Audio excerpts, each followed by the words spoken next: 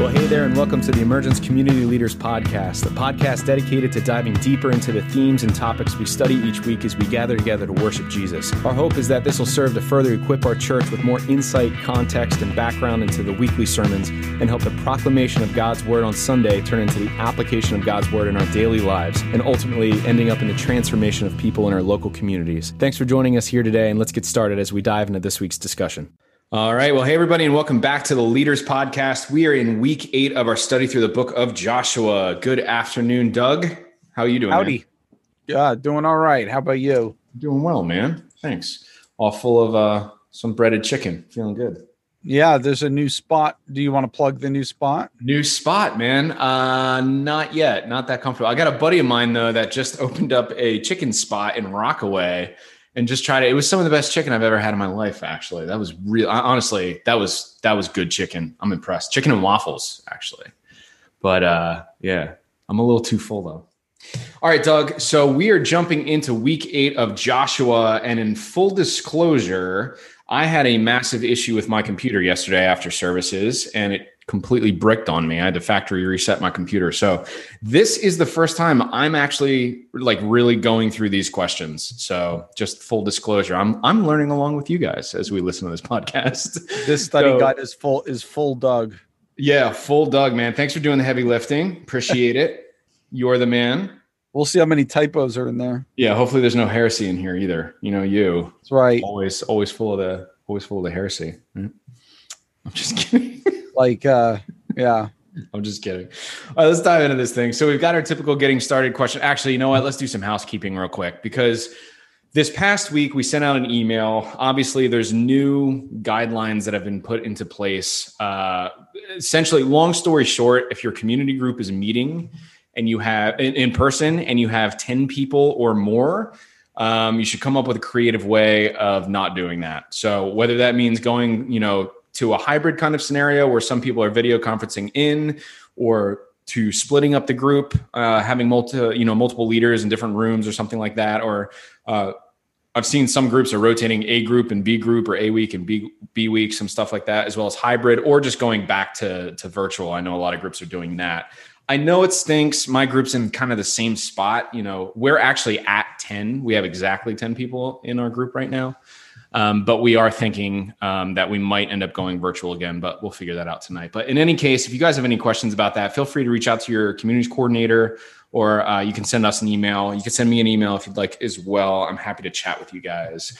Cool. So let's dive into this. Getting started section. Yay. And then we're going to get into, Doug, we got a lot of scripture this week, man. That's right. Lots of scripture. That's how we like it here. So we're mainly focused on Joshua chapters 13 through 19. We didn't read all of them in the sermon this week. We probably won't read it in our community group entirely, because that's a lot of scripture, but you should read that ahead of time and encourage your group to do the same. So at first, we're going to jump into our first section here called Rethinking Success. And we're going to ask somebody to read 2 different verses, Joshua 11:15, and then Joshua chapter 13, verse 11. Doug, you want to read those for us? Yeah, absolutely. So as I flip, so Joshua 11:15. So this one was actually from last week's sermon, but it's kind of like the two side by side. Just as the Lord had commanded Moses, his servant, so Moses commanded Joshua, and so Joshua did. He left nothing undone of all that the Lord had commanded Moses. Okay, and then you skip forward just pretty much one page to Joshua 13:11. No, 13:11. Nope. Do I have the wrong verse? There we go. Yeah. So. Well, we did get far before we 13:1. What an idiot I am. 13:1. So, okay. Yeah. So I guess my number finger was a little trigger happy there. Now Joshua was old and advanced in years, and the Lord said to him, "You are old and advanced in years, and there yet remains very much land to possess." Okay, so the question is, how do those fit alongside each other? Right. So Joshua's left nothing undone of all that the Lord commanded, and yet there remains very much land to possess. Sure. So we kind of have these two things kind of juxtaposed together. And then, Doug, you're pointing us to Joshua 1 as well, right? Verses 7 and 9. Yeah. So those read, you want me to read them? Go for it. Yeah. They say, only be strong and very courageous, being careful to do according to all the law that Moses, my servant, commanded you. This is the Lord speaking. Do not turn from it to the right hand or to the left, that you may have good success wherever you go. This book of the law shall not depart from your mouth, but you shall meditate on it day and night, so that you may be careful to do according to all that is written in it. For then you will make your way prosperous, and then you will have good success. That was the first verse I ever memorized in Scripture, by the way. And verse 9, have I not commanded you, be strong and courageous, do not be frightened, and do not be dismayed, for the Lord your God is with you wherever you go. Cool. Yeah. So a couple questions here for us that you're asking, Doug. Number one, according to this passage, what is Joshua's true mission, and how does it affect our understanding of Joshua's success in chapter 11, verse 15? Mm-hmm. Cool. I like the question. Yeah. So, there, and there we have a little leader's note under that for you. Okay. And so, Steve noted that a very literal way to translate Joshua 1:15 is that actually Joshua did not turn aside from all that the Lord had commanded Moses. Okay. So in other words, so if you think of it as, so if you ask what Joshua's true mission is, it's what? It's living according to the law of God, right? It's meditating on the law and not turning from the right or to the left of all that God has commanded him to do. So essentially to remain faithful to the Lord and living according to the Torah. And then when you get to chapter 11, verse 15, okay, when this evaluation of Joshua's ministry thus far is given to us, it says that Joshua left nothing undone of all that the Lord had commanded Moses.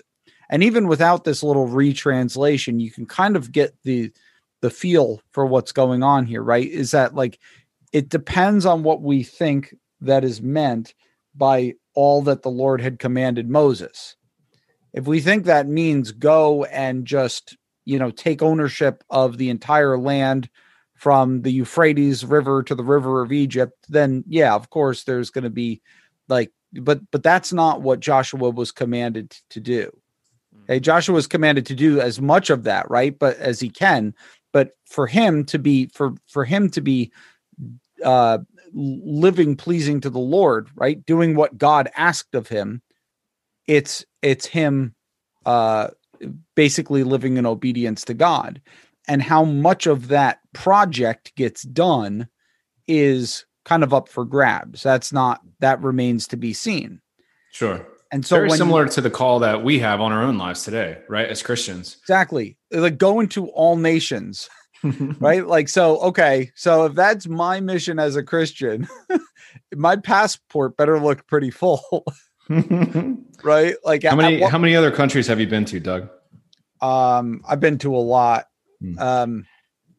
That's our new icebreaker. I'm changing the icebreaker. How many have you been to? Argentina, Guatemala, Colombia, Nicaragua, Canada, Zambia, Zimbabwe, and Kazakhstan. Nice. And then like a bunch of other ones that I've just passed through, I think. Nice. I think that's all, man. Cool. So I fall far short of the Great Commission. Yeah, ditto. I've been to quite a few, mostly in and around Europe, but haven't quite made it over to other continents yet. Yeah. Your point stands though, Doug, right? I mean, obviously, Christians, and you're asking this as well. So question number 2 says, what's the true goal of a life lived in submission to Jesus? And how does that impact the way that we think about success, both in life and ministry, right? So one of the things I'm unbelievably grateful for is that the Bible puts in clear definition what the goal of the Christian is, right? We have the same mission that Jesus has. And Jesus tells us that specifically in Matthew 28, where he says, right, the Great Commission, where he says, go therefore and make disciples of all nations, baptizing them in the name of the Father, Son, and Holy Spirit, and teaching them all that I've commanded you, right? And lo, I'm with you to the end of the age. That's Jesus's commission. That's what we're here to do. As a Christian, if you're ever walking around wondering, what should I be doing with my life? There you go. Go make disciples, That's our call. That's what we should do. And in those things as well, there's a reason, again, that our little catchphrase here at Emergence is loving Jesus, loving people, and plowing a counterculture. We do believe that if we observe the two greats, right, from the scripture, the Great Commandment and the Great Commission, right? The Great Commission we just said, and as well as the Great Commandment, which says love the Lord your God with all your heart, mind, soul, and strength, and love your neighbor as yourself. If we do those two things well, starting loving God well, loving others well, then we will see the mission Jesus has entrusted us accomplished here in Northern New Jersey. Which is a long way of saying that's our goal. That's what we're here for. Now, pertaining to this conversation as well, Doug, too, I'll rephrase it a little bit, right? So some questions that we might ask. I always like starting with some cultural questions, right? Like, what does success look like today? Like, how would our culture define success? And what do most people consider to be successful? Is that a moving target? Is that a fixed target? What about you? How do you personally define success? And knowing what God calls us to, first of all, what does God call us to? What does success look like for the Christian? And where are you in that journey? Are there any areas where you maybe have been defining success in a poor way that you should change and pray through? There's always a little mini successors that we have in our life. You know what I mean? I just came from a martial arts gym, 20 minutes ago. And for me, success at that moment looked like not tapping out to the big guy trying to choke me. You know what I mean? But realistically, success for me is going to the gym and being a great, steward of what God's entrusted me with as well. I want to be able to compete well and be able to represent Jesus in that well and love others through that. There's always another goal there. So and spend some time on that, asking, what does success look like for me and where God has me? Go ahead. Yeah. And, an interesting direction to take this is, I think obviously a very interesting conversation is going to be what the world counts as success and what I count as success. And sometimes it's like you got to think of obviously it's easy for us to say that we want success along the terms of the kingdom of God, but what your life actually looks like probably really identifies as to whether or not that's really the vision of success you're operating from. So that's an interesting question all in and of itself. But another one I purposely put in here in ministry. What does success look like in ministry? And that I think is a bit of a trickier question, right? Because there is when we look at ministry and we say like, when are we fulfilling the ministry? When are we doing a good job in ministry? Reasonably speaking, because there's always going to be places where we're failing and falling short. Is a successful ministry one that's just constantly growing and constantly multiplying and up, and there's just constant amazing things going on? But if that's not happening, if you're not in that season, then maybe does it follow from that then you're not successful, quote unquote. Right? Like, how does God define success? What does it mean to have a successful community group even? Is it got to be one of those ones where like, we had to move it to a bigger place because our living room couldn't fit all the people, and Zoom doesn't have support for that many people. Yeah. I can only record for 45 minutes. Yeah. By the way, I stopped paying for Zoom, Doug. So we have 45 minutes here. We gonna drop that kind of bomb on me mid podcast. We record this on Zoom. So what does that look like? Or is it perhaps, more personal holiness and growth and things like that? And it's probably a mix between the two, right? We don't want to act as if like, visible signs of health and growth and things like that, and people enjoying themselves, for doing godly and good things are going to be bad things. Right. Certainly the New Testament does place some emphasis on growth. Luke likes to tell us that numbers were added to the early Christian church daily, and things like that. But is that really what is the proper balance, I guess, between saying like, I'm doing what God wants me to be doing, I'm faithfully teaching his word, and I'm faithfully, showing up and loving the people and things like that, versus this is a crazy dynamic ministry that just everybody wants to be a part of because it's so exciting. Right.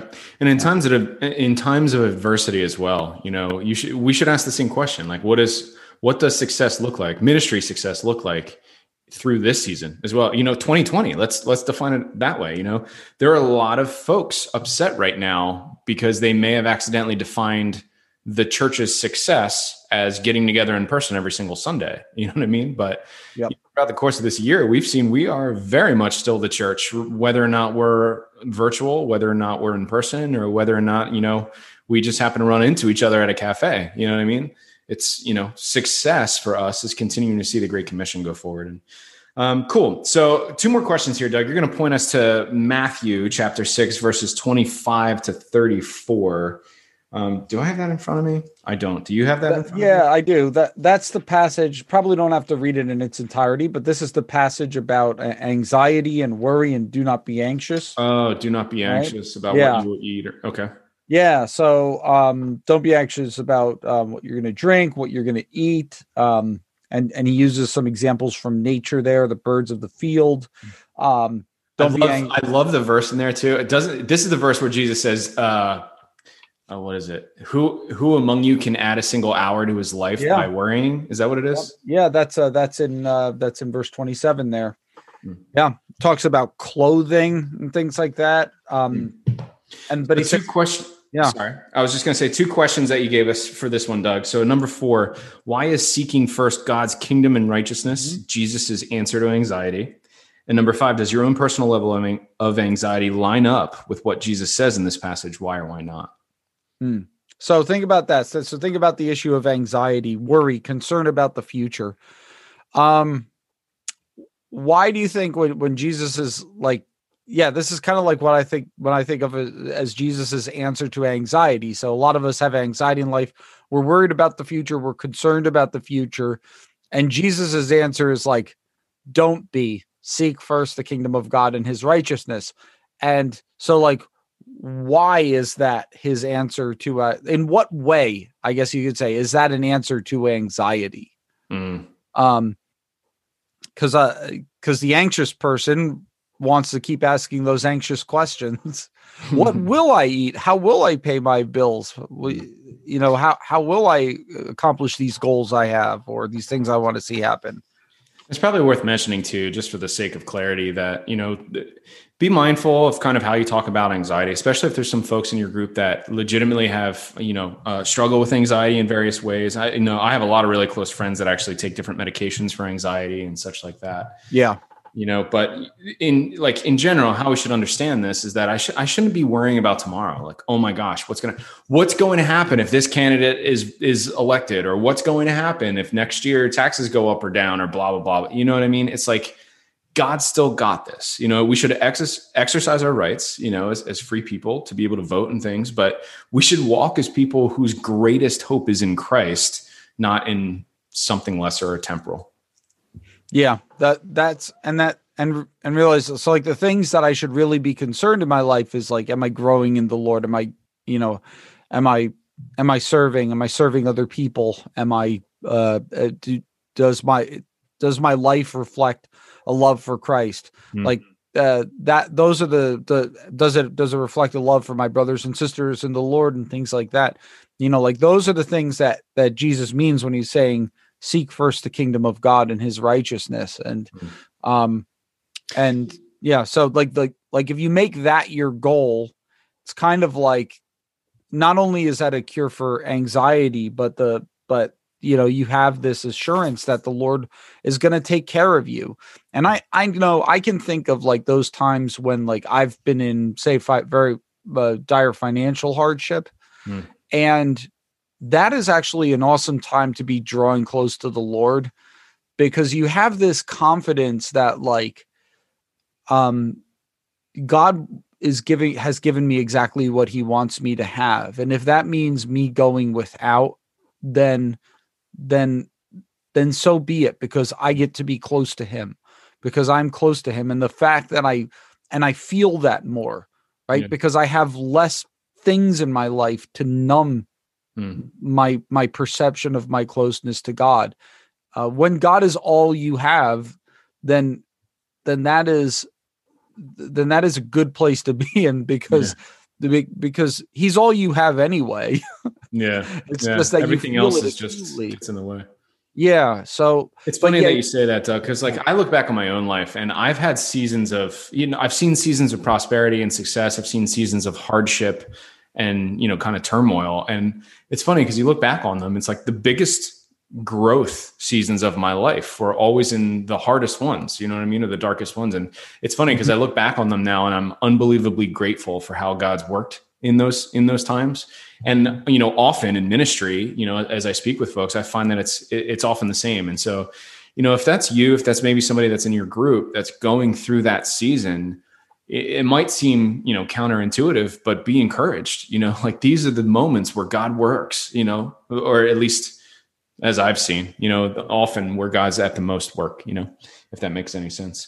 So Doug, I'm going to press us on into the second section here. You've titled this Living as If. I think you pulled that from Steve on Sunday, right? Yeah, he probably uttered that phrase somewhere in there. As if. Recall that Joshua 13:1 says that very much land remained to be taken. Very much land remained to be taken. And yet in these chapters, Joshua apportions the land to each tribe as if they already possess all of it. This is similar to what Christians sometimes call the already or not yet. Assign different people to read the following pairs of verses, noting how the first of each speaks of something that God has already done, while the second, often from the same book, reminds us it has yet to be done fully. And then you give us the verses. So Romans 8:15 and 23, Ephesians 1:7 and Ephesians 4:30, 1 Corinthians 6:11 and 1 Thessalonians 5:23, Ephesians 2:5 and Romans 5:9, Ephesians 2:5-6, and 1 Corinthians 15, 51 and 52. Good job. That's a mountain of verses. And this is a great place to get your wallflowers talking. So just to kind of clue you in on as leaders, you might want to just get a pencil or something to write on your thing, just what we're noting in these. So in the Roman first batch, Romans 8:15 and 8:23, they're in the same chapter that we're looking at the question of adoption. In the first verse, we already have the spirit of adoption, but in verse 23, adoption is something we are awaiting. Okay. So we have the spirit of this thing we're waiting to have happen to us. Ephesians 1:7, and speaking of Ephesians 1 also speaks of adoption as if it's something that's already happened. But and then the second batch, Ephesians 1:7 and 4:30, we're looking there at redemption. We've been redeemed, but we look forward to the day of redemption. And then in 1 Corinthians 6:11 and 1 Thessalonians 5:23, we've got sanctification. We have been sanctified in Christ, but then there's this prayer that he would sanctify us fully. Ephesians 2:5 and Romans 5:9, interestingly, salvation. So you have been saved, and he will save us from the wrath of God. And then finally, this idea of resurrection. If you have been raised, well, no, that's a different already resurrection. But Ephesians 2:5 speaks of, you've been raised with him. And then 1 Corinthians 15, a lot of that chapter, but in these verses, you've got us awaiting our physical resurrection. So just that kind of play on things, and that this idea that like there are things that have already happened to us, and yet we are still but they haven't happened to us fully yet. We have how the spirit is a down payment, like we've got that. D-Day has already happened. And we are to live as if those things have already happened. So like there's a lot of passages where Paul encourages us to live as those who have been raised with Christ. All right. And there's a sense in which we have through baptism been raised, Romans 6, things like that, passages like that. But then of course we await our physical resurrection. I almost said true resurrection there though, right? But that wouldn't be the case, because truly we have been, right? Like these things are already true of us. And it's realizing that. So realizing that these things are already true of us and living as if they are, quote unquote, as if, because they are. We've seen God doing this in our study so far of Joshua too, right, Doug? I mean, like God talks in the past tense. See, I have given you the land. You know what I mean? Like, wait a second, we're about to go fight this battle. You know what I mean? Like God's, to me, I read all these things. It's like God has been at work. He is at work. You know, he is working right now, and he's going to be working in the future as well. You know what I mean? Like God's, you know, he's faithful to fulfill all of his promises in the past, present, and future. So 2 great questions here. I love both these questions. How does living in light of the already but not yet change the way a Christian lives? And number 7, what are the dangers of emphasizing only the already or only the not yet to the exclusion of the other? I think that's a great question. We really want to be careful on how we live this truth out, right? Because if we're only focused on the, you know, let's say the already, right, then essentially we see this place as heaven. And so my definition of success, if you will, if I'm not careful, then becomes prosperity here on earth or this temporal place, you know, temporary things without the realization of what God's called us to. Everything needs to be going awesome. And if it's not, there's something wrong with your spirituality. Exactly. Walk with Christ. And what a terrible posture to minister to hurting people in. Yeah, exactly. Yeah. Like if you have a poor diagnosis, it's brutal, you know, if you miss the reality of those things, that our hope is not in the temporal, is not right here, right now. It's in the work that God is doing and that we look forward to. Great question, Doug. I'm going to move us on to the 3rd section here. You've titled it A Confident Faith. We'll look at 2 contrasting attitudes toward the work that's still left to be done, right? So we're going to take a look at Joshua 14, verses 6 through 15, and Joshua 17, verses 14 through 18. You want to give us a quick summary of this, Doug, if you can? Yeah, sure. So in Joshua 14, there on those verses, we get the passage where Caleb, the son of Jephunneh, the Kenizzite, is receiving his inheritance, and his attitude towards areas that have not yet been taken. Okay, which is basically, and Steve even noted his age, like he's an old dude now.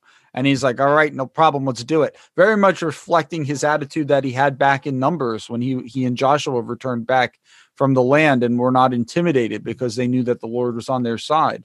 And then in Joshua 17 passage, you get the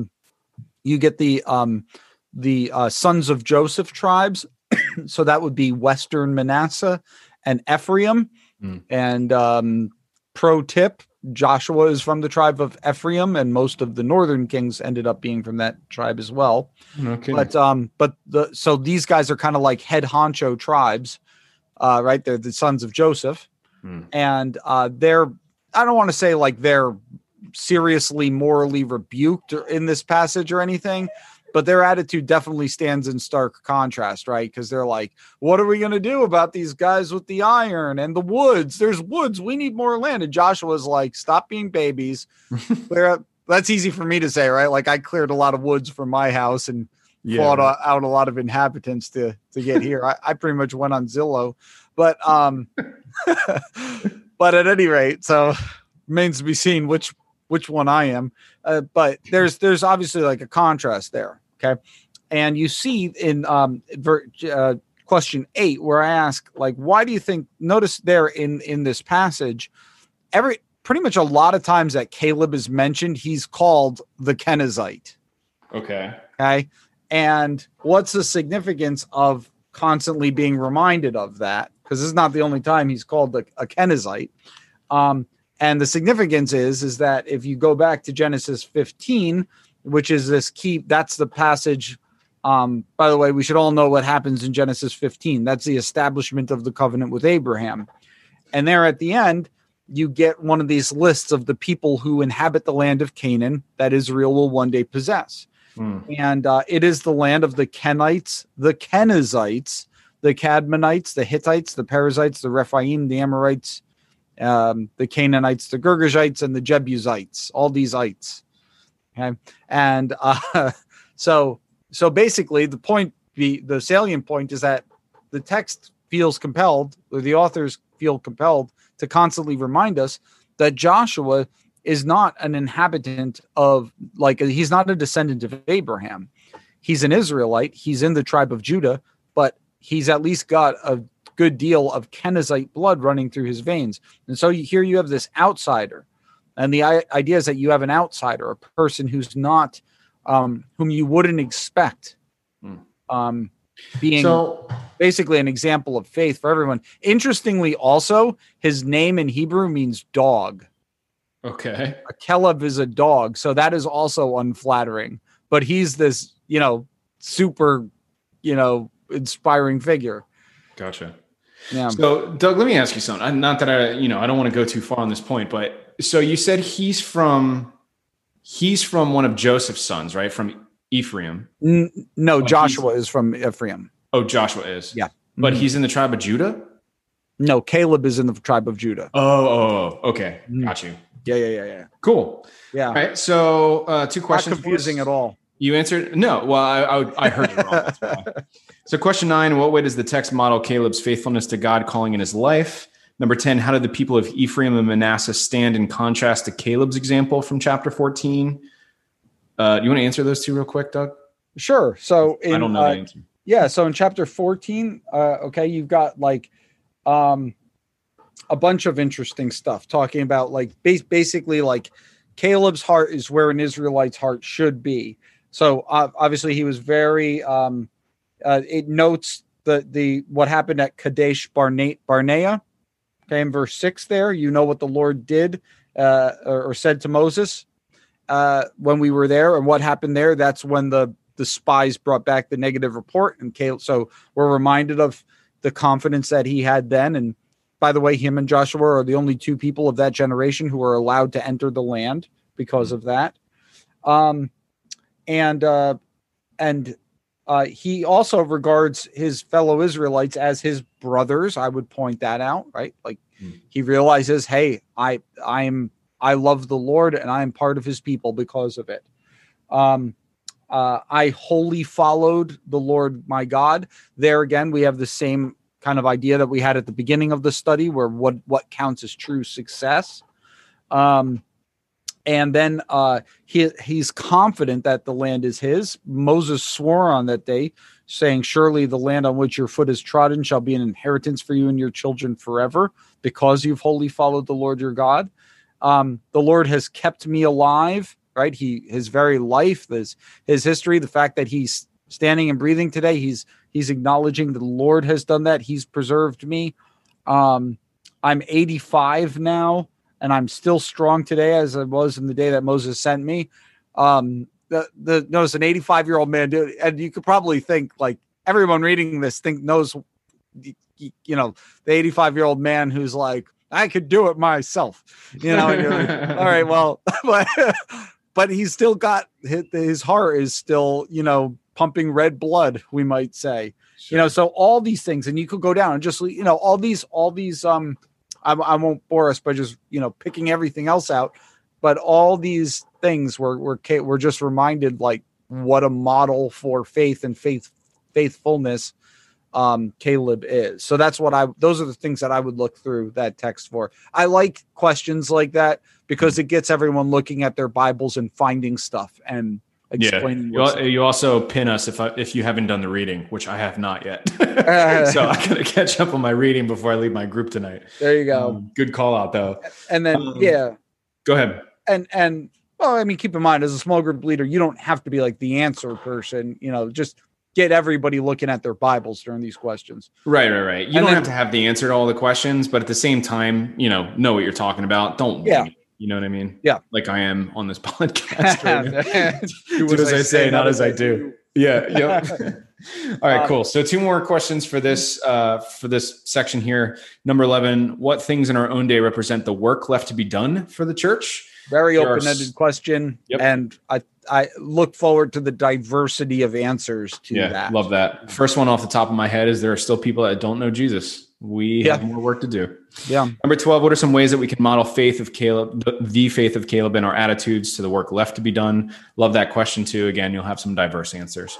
Last section here called He Will Lead You Home. Doug, you're pointing us to something that Steve noted in the sermon this week, where he said that these chapters present to us the fulfillment of the promises made to Abraham approximately 700 years earlier, right? For example, Genesis 15, verses 17 to 21. As such, they would have been tremendously important for the ancient Israelites. What should excite us about the inheritance that we have in Christ? Cool. I like this question.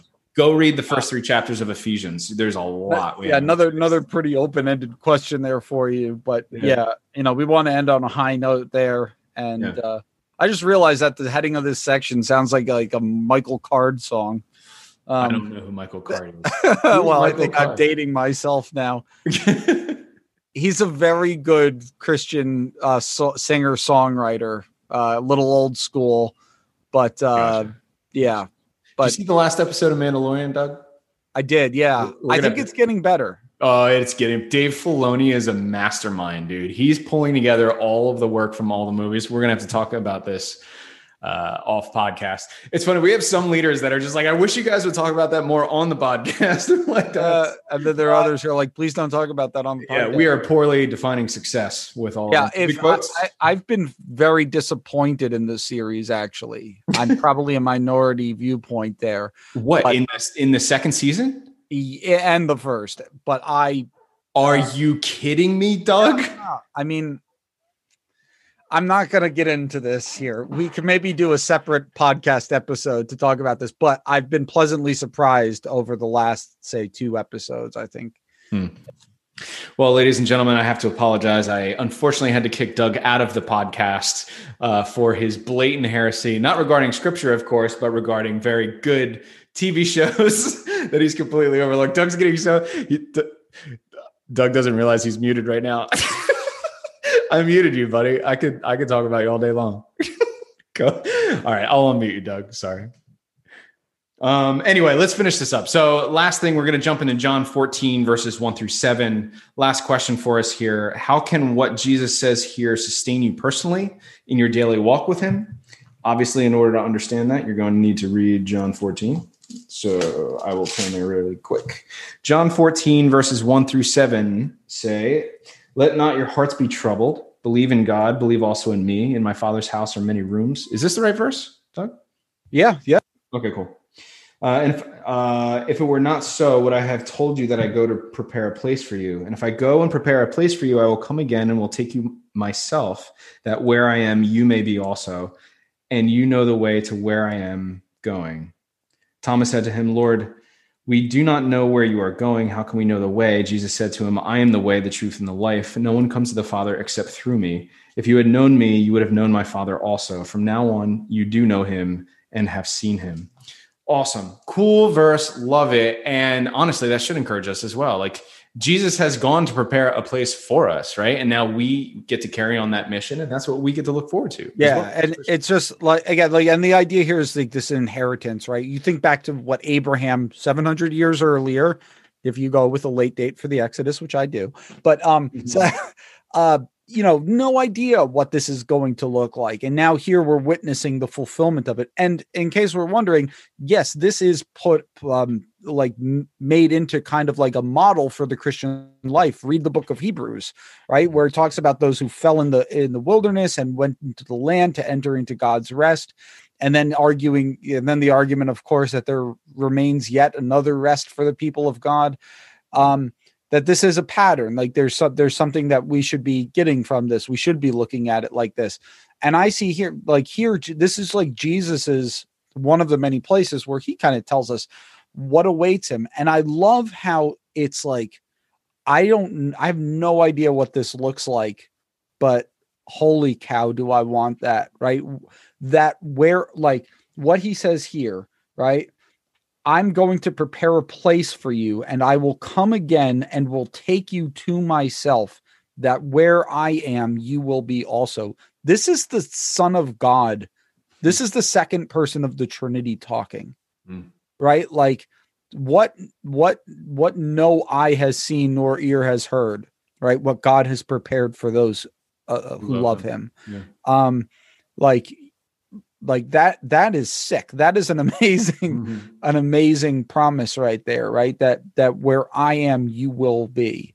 What difference does that make in your life? If it doesn't, then you got to check yourself for a pulse. Yeah, man. Like when we talk about heaven too, like I feel like the word heaven in our language has gotten so, boiled down in so many ways. And, we think of heaven, and a lot of times the first image that pops up in our mind or, I don't know, white marble streets or gold streets or something like that. And it's like, whatever heaven looks like for you, is Jesus there? Because heaven is wherever Jesus is. You know what I mean? Like, that's our hope. It isn't to have some great grand nirvana without Jesus. Jesus is the hope. He's the way, he's the truth, he's life, he's what we're looking for. And I remember when I was younger, when I first came to Christ, somebody asked me that. It was just like, is heaven really heaven without Jesus in it? And like, that was the first time where I really thought about that. Like early on in my Christian walk, I was just like, of course, like he's the hope. I want what he wants. I want to go wherever he is. And, that's one thing to kind of pray about. An interesting thing, an interesting way that it's phrased in the Bible in Romans 8, right? In verse 17, it says that if we are his children, again, by adoption, then we are heirs, because children get to be heirs, right? Heirs of God and fellow heirs with Christ. Like God himself is your inheritance. And that's like, I think the reason why, as you say, the streets are said to be paved with gold is because that's what you walk on. That's what are streets in the ancient world? You know what I mean? Like, you spit there. Like, who gives where the horses crap, who cares what, like, what there's like who cares what you need to wash your feet after? That's right. Goal. That's how much we care about earthly riches there, because of how much greater the presence of God is. And that's what's exciting, that he will be there as their God and we will be there as his people. And so for God himself is our hope. God is the being, to use a old school phrase, than which nothing greater can be conceived. And that, and that being, whom we cannot even begin to imagine what he is like there's nothing greater than him. There's nothing greater that we can have or that we can gain than God himself. And that indeed is our destiny if we are in Christ. Awesome. So pray that the Lord would give us all a rich understanding and a deeper thirst for that inheritance that we have in Christ, that inheritance of Christ. Number 2, pray for contentment in following God's commands for your own life, and that he'd help you see that as the standard for success, all while trusting in his grace for forgiveness when you fall short. Awesome guide prepared for this week. Thank you, Doug, for doing all this work for us this week. And guys, thank you so much for continuing to lead week in and week out. We know it has been a crazy season. Please don't hesitate to reach out to us if there's anything we can do to help you even just think through how you're leading your group this week. If there's any kind of issues that pop up, we're here to help however we can. And thanks for tuning in each week. And we'll look forward to seeing you next week. Happy Thanksgiving, you guys. Bye-bye.